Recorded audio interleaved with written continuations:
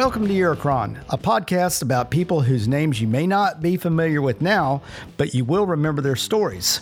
Hi, I'm Scott Pitney, the host for Eurocron. So, without further ado, let's jump right into our next extraordinary story.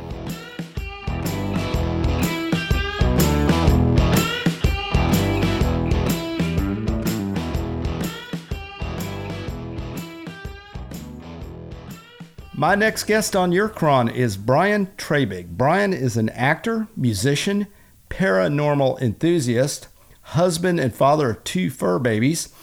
Brian has lived on a boat for over 25 years and was actually born down by the water in Webster, Texas.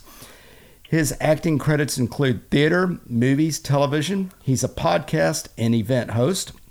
Brian also conducts ghost tours, the Haunted Galveston Ghost Tour, ghost hunting stories, and conventions. Brian is also with us to bring awareness to the demolition of the Clear Creek Community Theater and is asking for help from Eurocron listeners.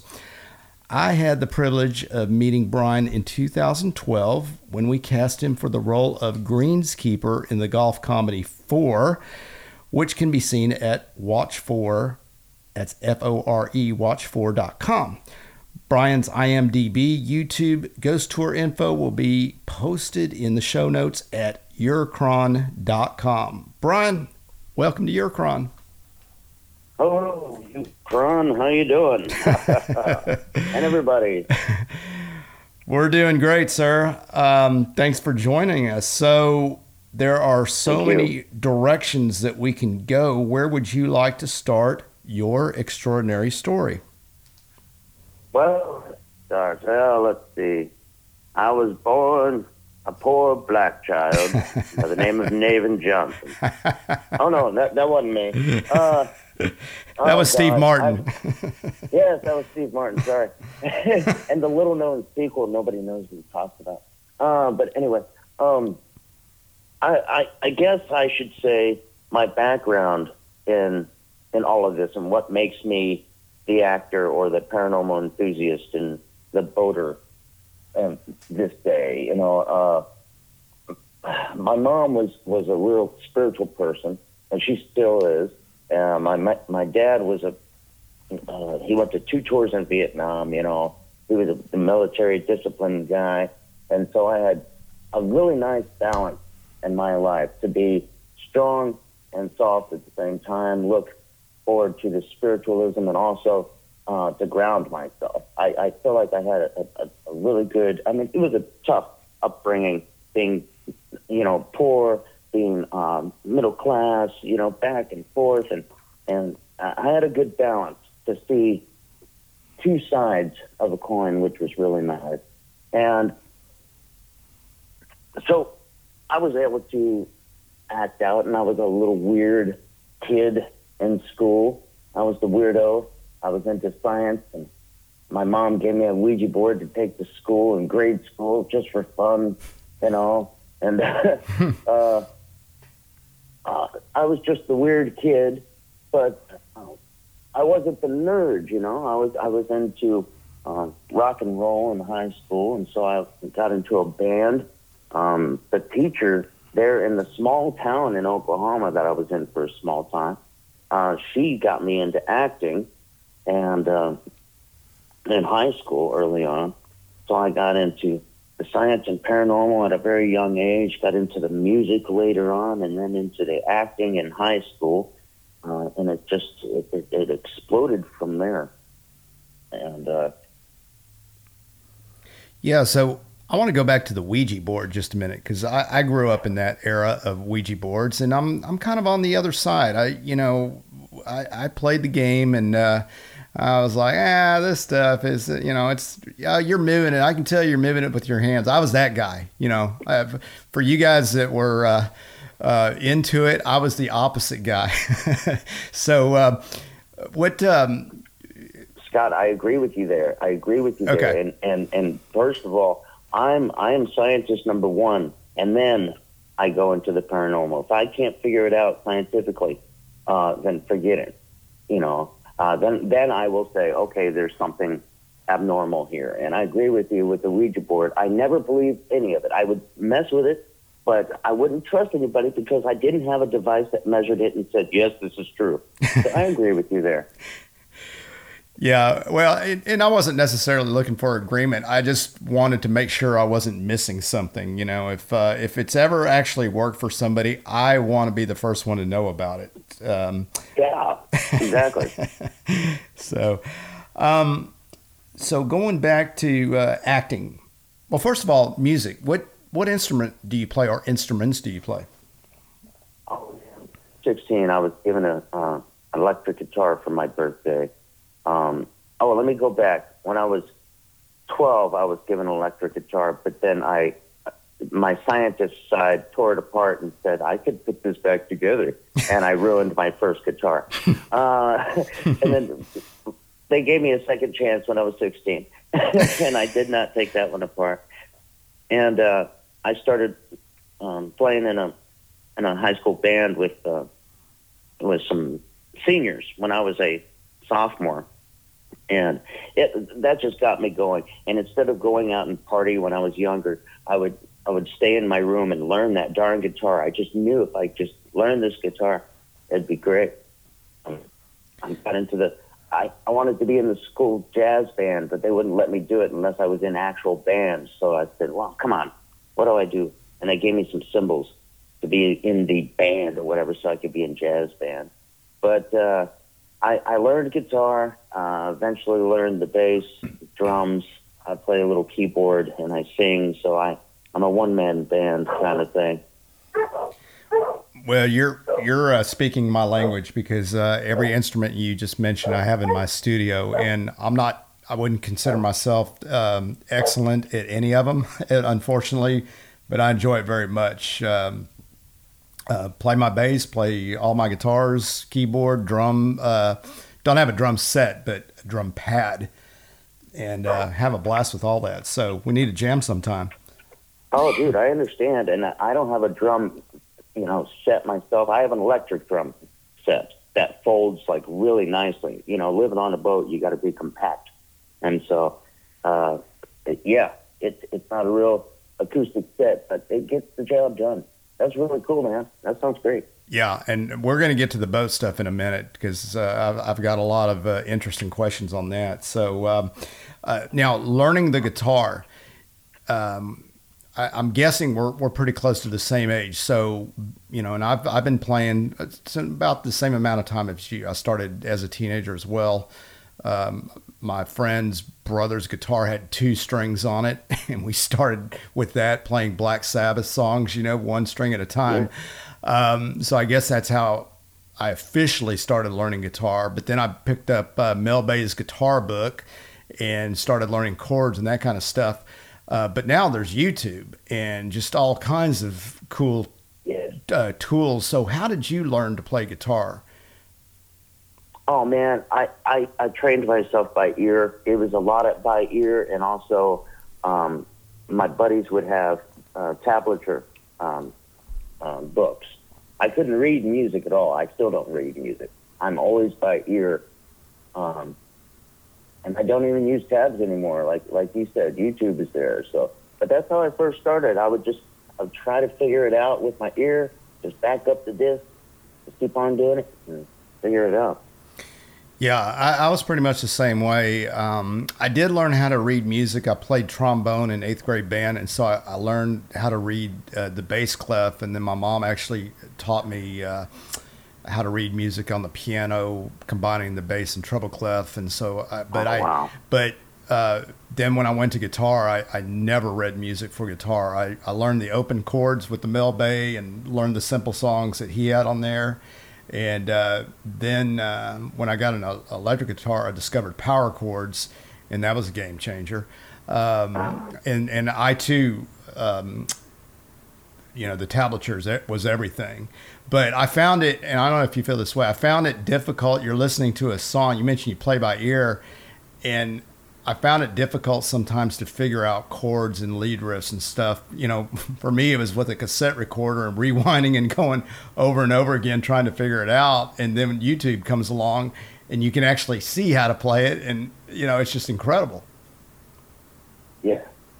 And some of these songs I couldn't do. Like I would listen to a U2 song and I'd be like, it's everything's melded together like in a blender. I can't decipher which is which or anything. Forget it.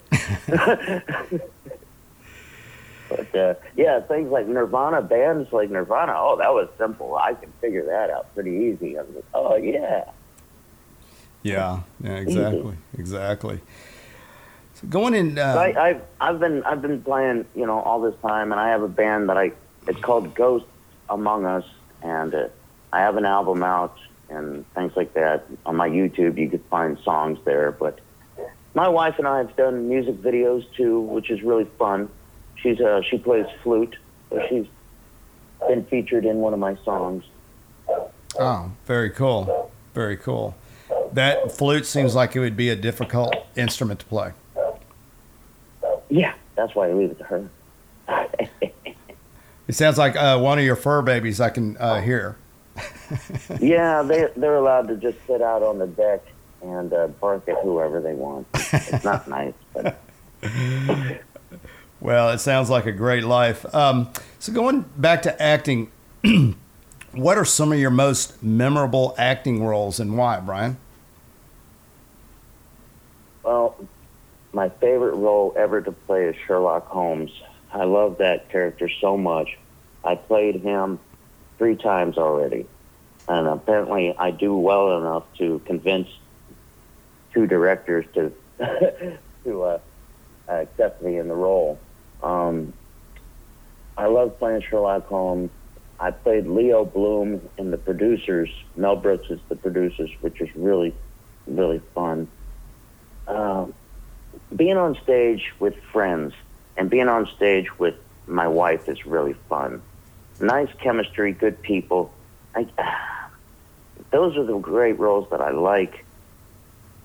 But just being on stage, the theater, I love that a lot more than TV's fun and movies are fun, but to have the live studio audience there laughing at you and, kind of like a TV show, it's so fun. I love it. I'm trying to think of other roles that I played. There's so many. Yeah, and I want to touch on that a bit because I've heard other actors say the same thing, that they really enjoy the live. Well, there's a little give and take. So they enjoy the live because they're getting the energy back from the audience, but it's also a little nerve-wracking too, right? You don't get to do the scene 3 or 4 times and have them pick the best one. Oh, well, when you do 12 shows, you can kind of do that, but your best show is always your last show, and you wish you could start from there. But if you're not nervous, you're not doing it right. And there was one time I was playing the title role of Jekyll and Hyde, and I wasn't going to be Jekyll and Hyde. I was going to play Dr. Lanyon. And this was when Hurricane came, and not Ike, the one before that. Rita? Right? Rita? Yeah, no. Yeah. No, it was 2008, was it? Which one was that one? I can't think right now. Too early. Anyway, it was, we were about to open in a week, and then the hurricane shows up. The guy who was playing Jekyll and Hyde left for Austin, and then 3 days before we opened, he called and said he wasn't going to come back. And so the director said, "You're Jekyll and Hyde now, Brian." I said, "Oh, my God. Okay." And so I had to learn this whole script in 3 days because we were going to open. Everybody was okay.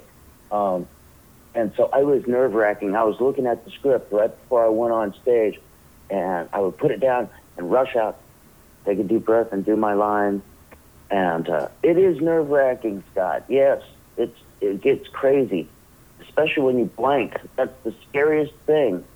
I was given this short speech, and then I just blanked, and the guy whispered, "Thank you." That's all I had to say was thank you, and he would have left. And I was like, oh, okay, thank you. But it is so scary when you've got 150 people in the audience and it's quiet as hell, and they're waiting for you to say your line that you may have or may not have forgotten. Oh, my God. Yes. Why do I do this to myself? I do it every time. I'm doing another play soon, and oh, my gosh, so many lines. Yeah, and I wonder if, because we're so hyper-focused on ourselves and our performance and that kind of thing, if people leave going, their predominant thought is, did I like it? Or, man, that guy forgot his line. I think it's the former. I think, they might mention it maybe one time, but I think they leave there just going, did I enjoy myself? Was that entertaining? Was that fun? What are your thoughts on that? You're absolutely correct. You only get like real theater goers who have seen play over and over again and know the lines from heart, that will catch you. You're like, oh, you said that line wrong, but hey, that was a great thing, but you're absolutely right. The majority of the time, they don't see that you messed up at all. As long as you keep it natural and you keep them entertained, it works. And yes, and them enjoying it, that makes me so happy. Yeah. That's the goal there. Yeah, absolutely. Tell us about your podcast. What's it about? Well, I haven't done that in a while. And I found out that I only do the podcast when I'm single, apparently. But I did it for about 4 or 5 years, and it was called Simplicity with Brian Traby. And it was a show about taking complex issues and simplifying them so people could better understand them. The first episode was a guide to breathing. No, I wanted to keep it simple. And at first the format was just, okay, let's talk about religion. And I talked about every religion out there and compared them and, talked about it and, try to simplify it a little bit. Then I went on to having interviews with musicians, actors, scientists, authors, whole lot of different people, musicians, and that became fun. And then I changed it up a little bit, and I had people on to give tarot card readings. And those were my biggest shows. Oh, my gosh. I would be on for 3 hours and have the phone calls going for 3 hours. And I would have to just say, call back next time. Sorry, kids. But it was free tarot card readings, and that was fun. I would also do a test your psychic abilities through remote viewing, in which I would take 4 objects and I'd place them on my countertop, and I would have the audience call in and not guess what the objects were, but to visually see remotely through telepathy, and they would try to figure it out, what they were. And in return, whoever called would have to have an object for me to try to visually see. That way it was fair. And Scott, actually, we were quite successful a lot of the times. It was pretty scary and pretty fun. So I did that. We did social experiments. We did psychic experiments, interviews, and things like that. But no, I haven't done it in a while. I do a kind of the Brian Traby Show live video on Facebook sometimes, but nothing's consistent. It's just fun now. That's cool. Yeah, and I like the first one mentioned, simplicity, that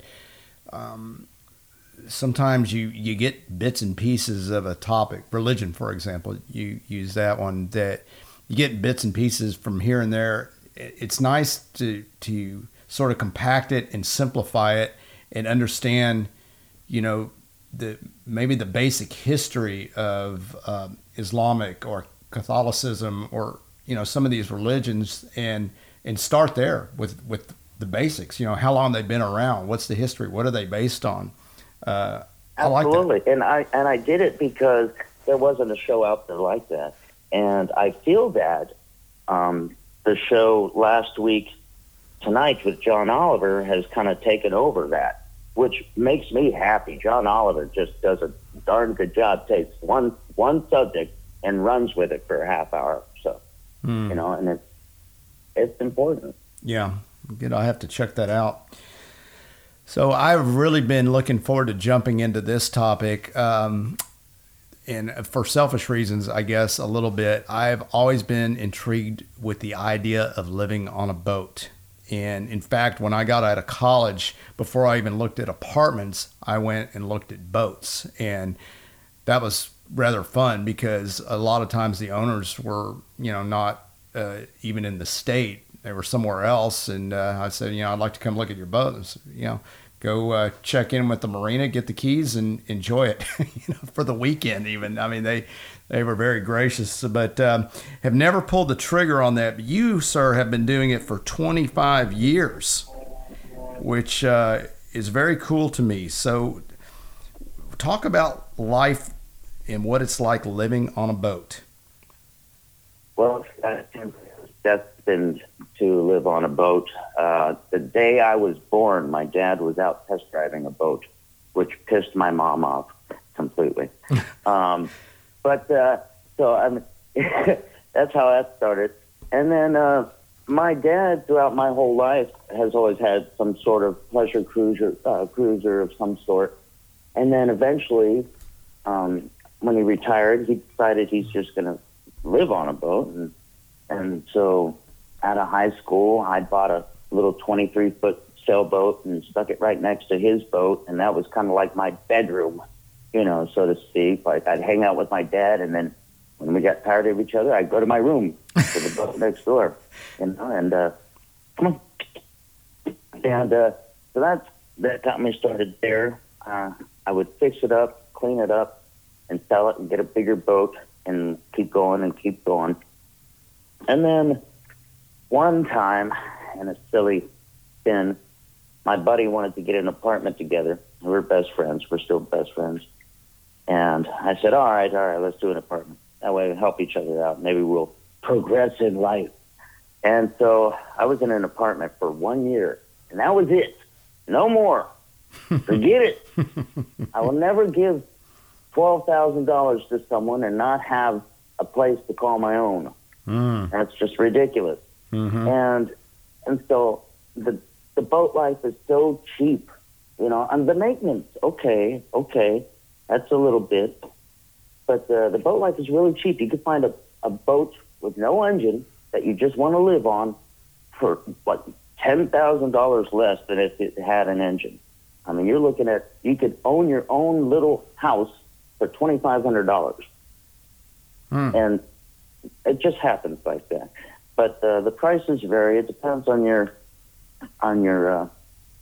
what you like, the style, the setup, and all the setups are just so different. And I love the older style boats because you could actually work on them. They gave you room to get in there and work on the wires. And so living on a boat, I've worked on boats because, hey, if your boat starts sinking, you got to figure out how to fix it. So I quickly learned how the electrical system and the plumbing systems and the waste systems worked on the boat. I started working with a guy, and I did that for quite a while, about 5 years working on boats, and made quite a bit of money doing that. And now, got a little 33-foot Carver. My wife and I love the setup. My dad has a 40-foot Kashing trawler, which is a really nice boat from the 80s. And we just love it. And luckily, my wife loves it. We have a beautiful view. We're away from everybody. Rent is cheap. We own the darn thing. We don't owe anybody money. You don't have to pay a land tax. You don't have to mow your lawn. And the community, we look out for each other. It's like a tiny town, and then you just drive out of your neighborhood, and there's the big city. It's just paradise. I feel like I've been retired since I was in high school. It's so weird. You paint a wonderful picture, and now I'm more motivated than ever. And I like how you described the upgrades as you have progressed, buying new boats, similar to a house. You know, every time you buy a house, you're like, okay, you learn what you want by the current place that you're living in. So, what you still live on a sailboat, correct? No, it's a cruiser. It's a powerboat. Oh, it is a powerboat. Okay, all right. Yeah, yeah. After getting real serious in relationships, sailboats weren't really a good thing. The women always liked the room more than the going out. Right. In the boat. Right. Brian, what is your take on catamarans? Oh, man, of course. Waterworld with Kevin Costner. I fell in love with that cool boat. I think his was a trimaran though, but I love those. Yeah, those are really cool. A buddy of mine, he built his own catamaran or a trimaran, and it is gorgeous. But I dig it. I like their setups. I've seen some really cool catamarans, and the styles are getting really, really sleek and stuff like that. But yeah, I dig it. You could put a lawn set up on top or something, Yeah. So if one were to want to live on a boat like you're doing, or perhaps even sail around the world or far away, what kind of boat and setup would you recommend? Oh boy. Well, I have taken a 32-foot island packet from Isla Mujeres across the Gulf to here. And that was 32-foot island packet.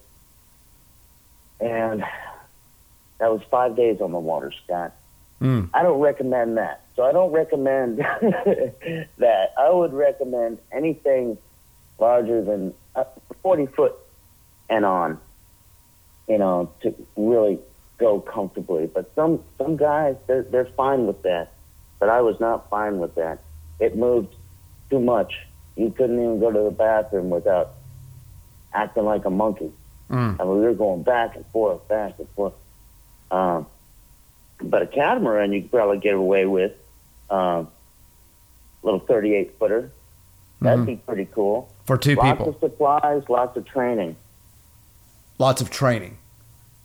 And yeah, extra parts.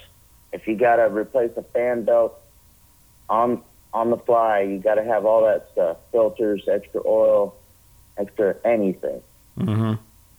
It's a pretty big deal. Yeah, interesting. Yeah, I want to overdo it than sell you on it. I'd rather have you worry about it than think it's a breeze, because if you overdo it, it's better. Right. Now, I actually read, there were some articles. He may have even written a book. His name's Bob Bitcham. I don't know if you've heard of him, but he wrote about his adventures sailing around the world, and his writing style was pretty straightforward, plain language type style, and most of what he wrote about was repairing his boats. But every once in a while he'd be out in the middle of the Pacific Ocean. It would be, the water would just be smooth and the sun would be setting, and he'd be swimming in the middle of the Pacific, and he'd say, this is what makes it all worth it. So yeah, those are those moments. Yeah, that's why. I mean, that one trip turned me off of going out. It just seems more work and stress than I want. I'm more of let's just dock off here and let's look into the sunset and have a drink and just relax.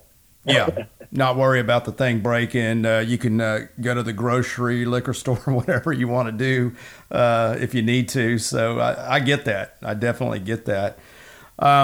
So obviously in our part of the world, hurricanes are a threat. And you mentioned one earlier. What kind of, what is that like when a hurricane is approaching Galveston? What do you do? I'm sure you keep a close eye on it, but How close does it have to get for you to start taking action, and what are some of those actions that you have to take? Well, things we could prepare for it like really quickly. And number one, I already have the boat prepared, like right now. Like I could walk away and be okay with it because you have that time to do it. And it's just extra lines. You could just have them there, make sure everything's secure. And there was a few things. What we did was we rode out Ike for a little bit. And there was one day that the boat just would not stop rocking as much as it was way more than it should have been. Of course, it's a hurricane, okay. But it was just annoying more than anything. So we went to my grandmother's in Friendswood for a day or two. And when it subsided a little bit, we went back to the boat. It was half power. But that was okay. That was okay. We just, we survived. It's like luxurious camping. But it's a give and take. When you're married, you listen to what your wife wants to do. And if she wants to go inland, you do that. If you know what's going on and you're smart about it, you can write it out pretty well. It all depends on the situation. You just got to read the hurricane. But don't be dumb. If you can, get out way quickly, way sooner than they tell you. But I never worry. I guess it's just I'm looked out for, I suppose, and I shouldn't have that feeling like I used to as a kid, like I'm invincible, I shouldn't have that feeling. I play it smarter now, but we just have time to prepare, which is really nice. I never worry about it. We have insurance. What are you going to do? Life is life. Yeah. And for you single men listening, what Brian said about listen to your wife, that's great advice, by the way, not just for boats, but everything. Just makes it easier. I mean, if you have an opinion on one little thing, like, no, I don't want onion rings. Okay. Stick up for yourself. But everything else. Everything else but onion rings. That's right. We'll be right back.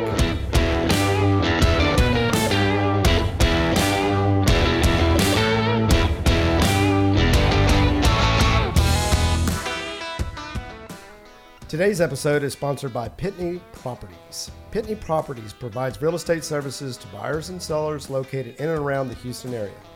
Having been raised in Texas, LaVon Pitney is incredibly well-versed in the area's housing market and always manages to find her clients those hidden gems that other agents tend to overlook. LaVon's relentless style and integrity allow her to hold client satisfaction at her highest priority. She works hard to make the entire home buying and selling experience as productive and enjoyable as possible. Whether her clients are first-time buyers or seasoned investors, LaVon works tirelessly to accommodate their needs and exceed their expectations. To learn more about LaVon's real estate services, please don't hesitate to call her today at 713-805-8871. That's 713-805-8871, or contact LaVon at sold@pitneyproperties.com.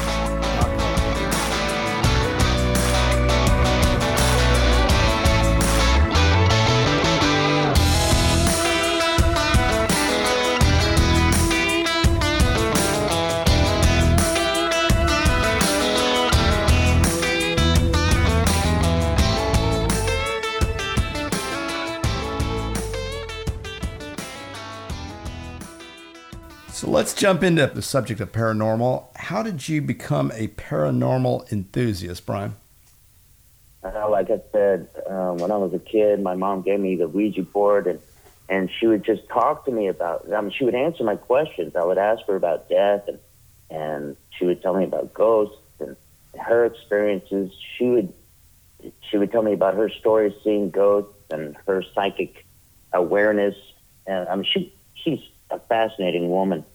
And so ever since I was a kid, I was really into it. And so I went to the library and I would get books about Bigfoot, UFOs, vampires, chupacabras, everything and anything that was oddball.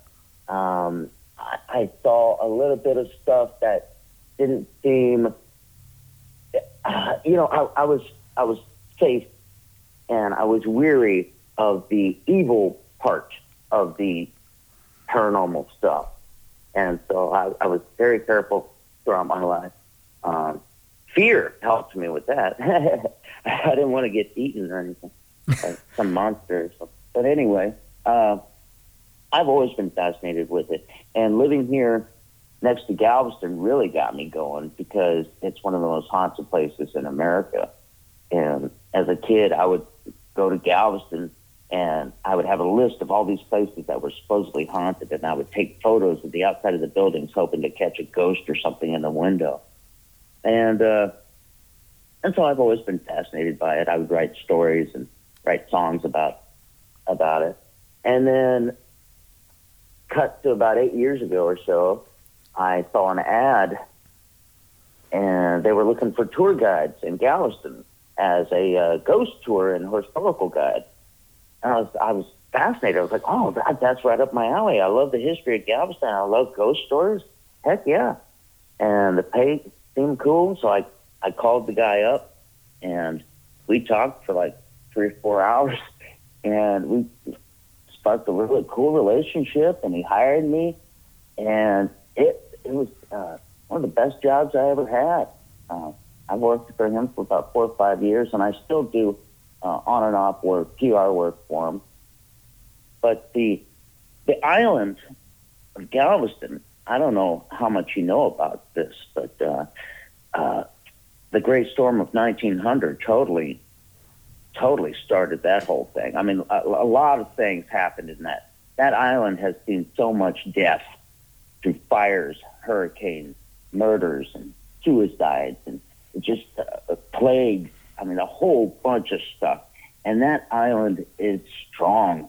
I mean, when that hurricane hit in 1900, gosh, those stories, I can't even get into it without getting emotional. But killing over 16,000 people there in the surrounding areas and things like that. After that hurricane wiped everything out, they had over, let's say, 12,000 on the island that were dead. Well, what can you do with these bodies? Okay? What are you going to do with them? Well, the authorities went around and went to the survivors of the island, gave them some whiskey and held a gun and said, all right, you're going to help us gather these bodies. If not, you're going to join them. And so everybody was gathering these bodies and putting them in piles and then taking them and putting them on barges and sending them out 20 miles out to sea, weighing their feet down, hoping that will get rid of the bodies. Well, a week later, bodies started washing up on the shore. So now you have thousands of dead bodies on the shore, washed up. Not only are they dead and stinky, they're bloated. Now what do you do with them? You got to burn them. Well, you can't do that right now. They're waterlogged. So what they had to do was they had to make sure they dried them out. They put all the bodies in piles all around the island, and they burned them in funeral pyres all around. And what did they do? They just buried it. They put sand and dirt all over the place to bury all the bodies. So the entire island is a cemetery. The entire place is a cemetery. When you're walking down the Strand and you're partying and you're drinking your beer and having Mardi Gras, you're walking on graves. When they were doing some construction downtown, they found a mass grave when they were digging into the ground. They had to cover up the story and cover up the whole situation, and they did something else. So there are a lot of lost souls on that island, and you could feel it when you drive over the causeway. And it's horrific what's happened. But after the storm, they pulled themselves up, and they raised over 2,100 buildings, and they filled the bottom with dirt. They raised the island it was an amazing feat. And in this time, well, this was the booming Galveston, but during this time, they created the Houston Zip Channel and took a lot of the business from Galveston. So Galveston was not the Wall Street of the Southwest anymore. But that place right there is really haunted, and so I would have over 100 people on a tour, and I would have a personal speaker, amplifier, and I would tell the stories for 2 hours of these people and their experiences and what has happened. I would go through what a ghost is, like the stages of energy it goes through and why. My passion with it made me be able to answer the questions and relate to the people. And I had a damn blast doing that tour. And then we would do ghost hunts, which was really fun. We would pick a haunted place like the Ashton Villa, one of the oldest homes, and then the Samuel May Williams home. That was built in 1839. We would have ghost hunts. We would encourage people to come in and bring paranormal equipment, and we would stay there until 3:30 in the morning. That would be fun. We did cemetery tours. Gosh, it was a blast. I wish I would have known about that, Brian, because I happen to be a huge hurricane and meteorologist enthusiast, and I can talk about the 1900 storm all day. In fact, you've probably read this book called Isaac Storm, written by Eric Larson. It's probably the best read. I'm sure you would agree about that storm. The information that you described with taking the bodies out to sea and then they're floating back, and you were dead on with all that. But there's so much more in this book, and the character that it's based on, Isaac, who back then it was called the U.S. Weather Bureau, which today is the National Weather Service. He was the one stationed in Galveston, and the book sort of raises the question, did he warn people in time, and did he do everything in his power to warn people? You got to remember, 1900, they're relying on Morse code information from ships out at sea and this kind of thing, and we're really at a loss. A lot of people thought that storm was heading to Florida. They know it crossed Cuba, obviously, because it they had communications with Cuba. But anyway, if anyone has an interest in hurricanes at all, especially that storm, again, it's called Isaac Storm by Eric Larson. It is a fantastic read, and but I never really made the connection, because I that was going to be one of my questions. Is why is Galveston known to be one of the I forgot how you worded it exactly, but it's known for ghosts, and that makes a lot of sense because of that storm. If you're walking on my grave, I mean, and I'm I'm dead, I'm like, there's no respect here, really? Yeah. I mean, there's so many aspects of it that you could think of, and yes, there's so much death, not even just from the hurricane and stuff. And there's actually a story that we got into that Jack the Ripper may have showed up for a little bit. Interesting. Yeah.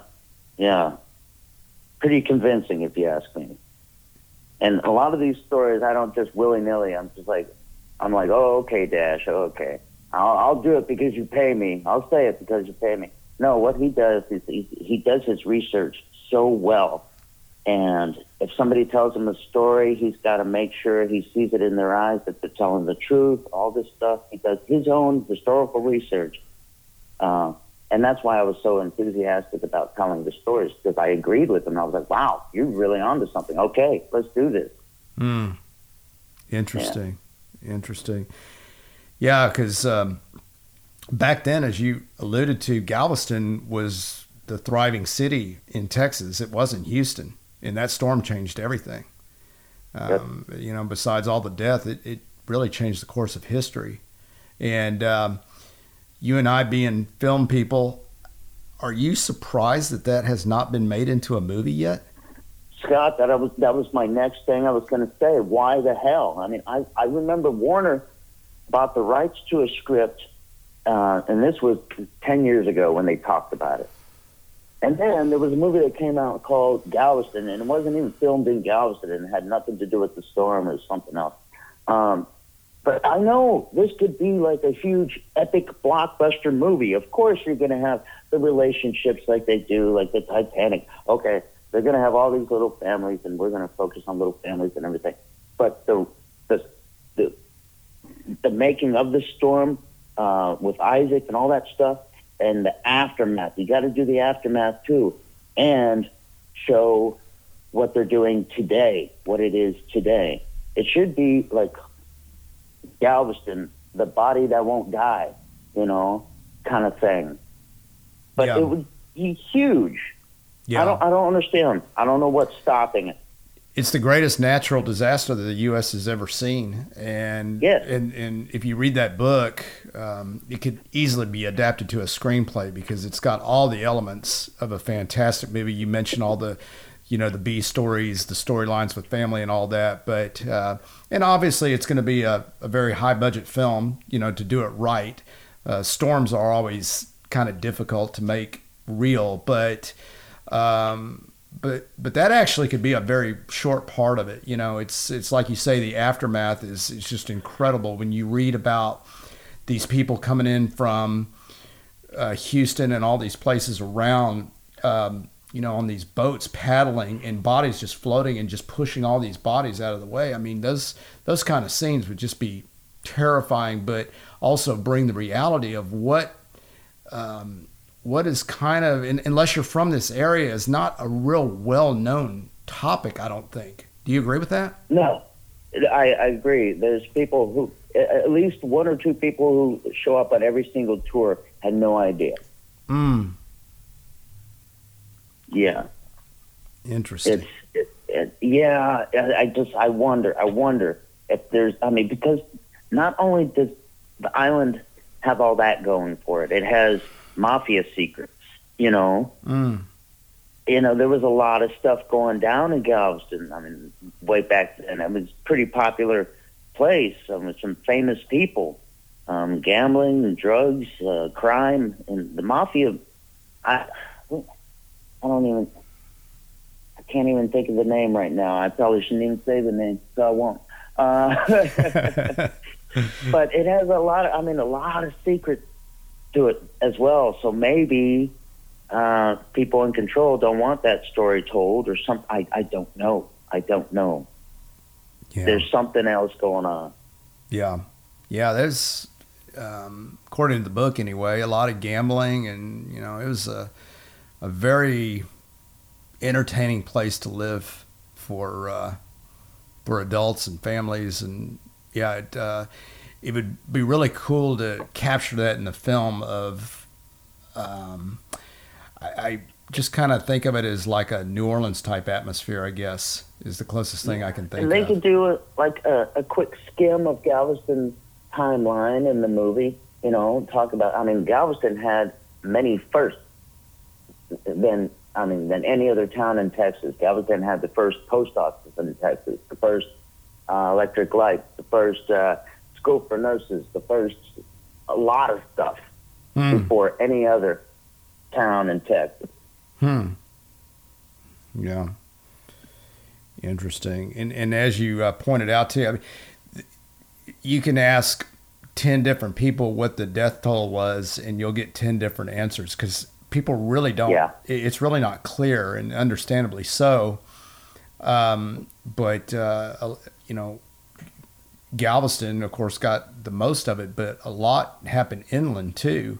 I know when I lived out in Katy, I'd go into some of those restaurants, and they would have pictures from the Galveston storm, and there were maybe 3 buildings left in an area. And this is in Katy, which is 70 miles inland. So you can imagine all the destruction along that path. And we all know how hurricanes can continue in the United States and flood and just wreak havoc until they spin off to the Northeast and head out to the North Sea.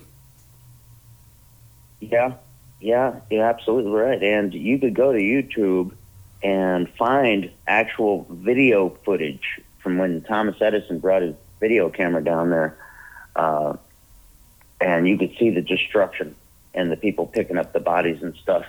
It's a pretty crappy clip, but it's there. Oh, I got to check that out. On YouTube. Yeah, I got to check that out. I didn't know about that. Thanks for bringing that up. That's interesting. Yeah. Interesting. Well, let's talk about the Clear Creek Community Theater. What is the history of the theater, Brian, and how can Eurocron listeners help? Well, it is the Clear Creek Community Theater. This theater group has been around for over 56 years or so, and it was started by, and it's over by the NASA Road, and it was started by the NASA's astronauts and their wives, and they kind of started the theater group, and they didn't even have a building to perform in. They just were by Clear Lake, and they just gathered people around, and they did a show, and they eventually got a building, and they would move around and perform there. One time they were at the Hilton Hotel performing, and eventually they went to a building on Upper Bay Drive right across from NASA. And that's the most recent place that I've been to. And I fell in love with the theater. I fell in love with the group. The theater director right now, she is, her whole family is integrated into the theater. I've worked with her sons. Her oldest son, I worked with him on a TV show called Stop the Threat. That was fun. And then her youngest son, he cast me in my first play there. And at first, and this is kind of intricate. I'm gonna add one story to another. I just came out of another theater, and I wanted to try this theater, and I was nervous, because I created kind of a family at another theater, and then I left them, and so I was afraid to try a new theater, and I almost didn't do it. And I said, something told me, the angels told me, just go. There's something very important. Go. And I said, okay. And so the show was The Haunting of Hill House, which was right up my alley. And I said, okay. And so I go audition for the professor, and I get the part. And I'm asking the director, and I say, so who else did you cast, and who plays my wife in the play? And he told me. And so I contacted the actress, and this was after we had a read through, and we did a few rehearsals, and I contacted her on Facebook. I said, I was kind of being flirty or whatnot. I said, hey, maybe we should talk about our characters' pasts. Like, did we meet in college? What's going on? Well, anyway, I eventually married that woman. I thought it was leading to something like that. Yeah, I met my wife there, and I got married on that stage. And cool. So, and I've done so many plays there, and it's such a great community, and everybody who's been to that theater just love every show, and everybody who's ever been on stage. It's just a great thing. And now the Methodist Hospital, who owns the building, wants to expand. And so they need to turn our theater into a parking lot, because that's important. So what we've been doing is scrambling to get, here's the thing. I won't say so much bad about the hospital, but they did give us the deadline and did help us out a little bit to get some movers. So we've been scrambling to get everything out of the theater, furniture, props, costumes, electrical, lighting, everything we can. put them in trucks and take them to this temporary storage unit, and which is kind of far away from this new theater that we're looking at. It's bittersweet because the theater we're going to seems to be bigger and nicer, but financially we're just having a lot of trouble. I mean, we weren't prepared for this. We didn't get that much of a notice. And so we're afraid that they'll demolish this place before we get everything out of there. So it's a little scary, and because of this virus, not a lot of people can be in the same room together. So we've assigned like 3 or 4 people to go one day to move stuff, and then 3 or 4 people to move the next day. And after this interview, I'm going to the theater myself because I'm on the list today. But yeah, that's what's happening. But this theater has thrived, and it's going to thrive no matter what. But it's just tough financially, and it's exhausting. It's a lot of work doing these plays for free. You know, a lot of people don't know all the work that goes into it, man. All the work. The people, they go to work during the week, they get off of work, they go to the theater, they build sets, they memorize lines, they paint, they buy stuff out of their own pocket just to make sure that the public is entertained and that we have just enough money to do it again next month. It's just so generous. And I don't know. And there was a show that we were going to do. The guys and the gals, they built this beautiful set. Beautiful, beautiful set. You could live in that set. And they memorized all their lines, ready to go. This virus hit. Now they can't perform it.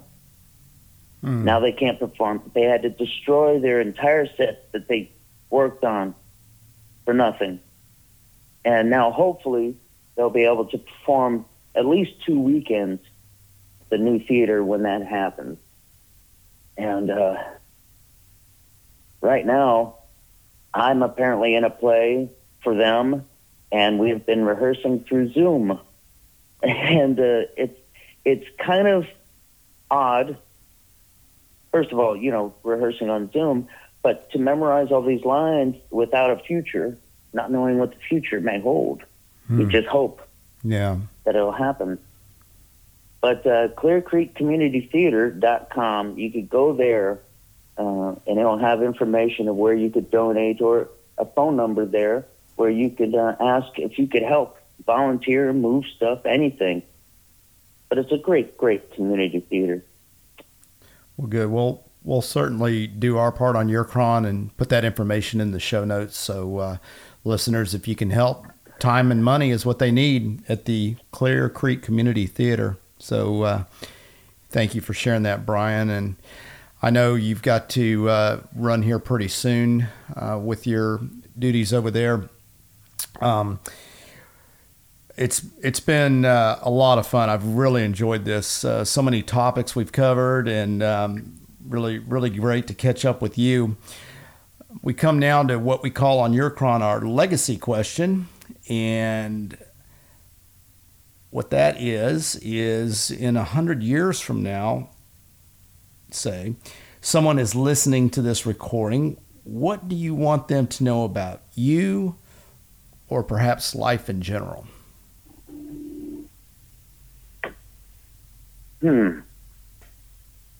Well,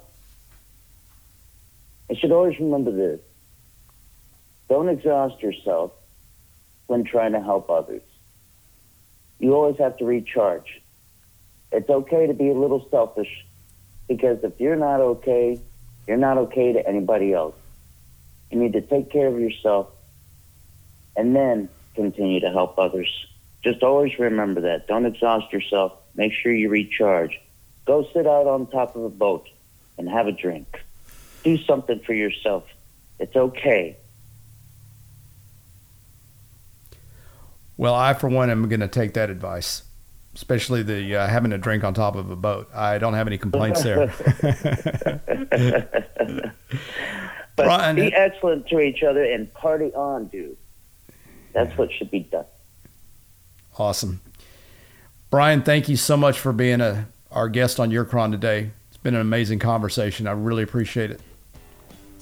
Scott, thank you so much, and thank you everybody for any help you can. I appreciate it. Y'all have a great day.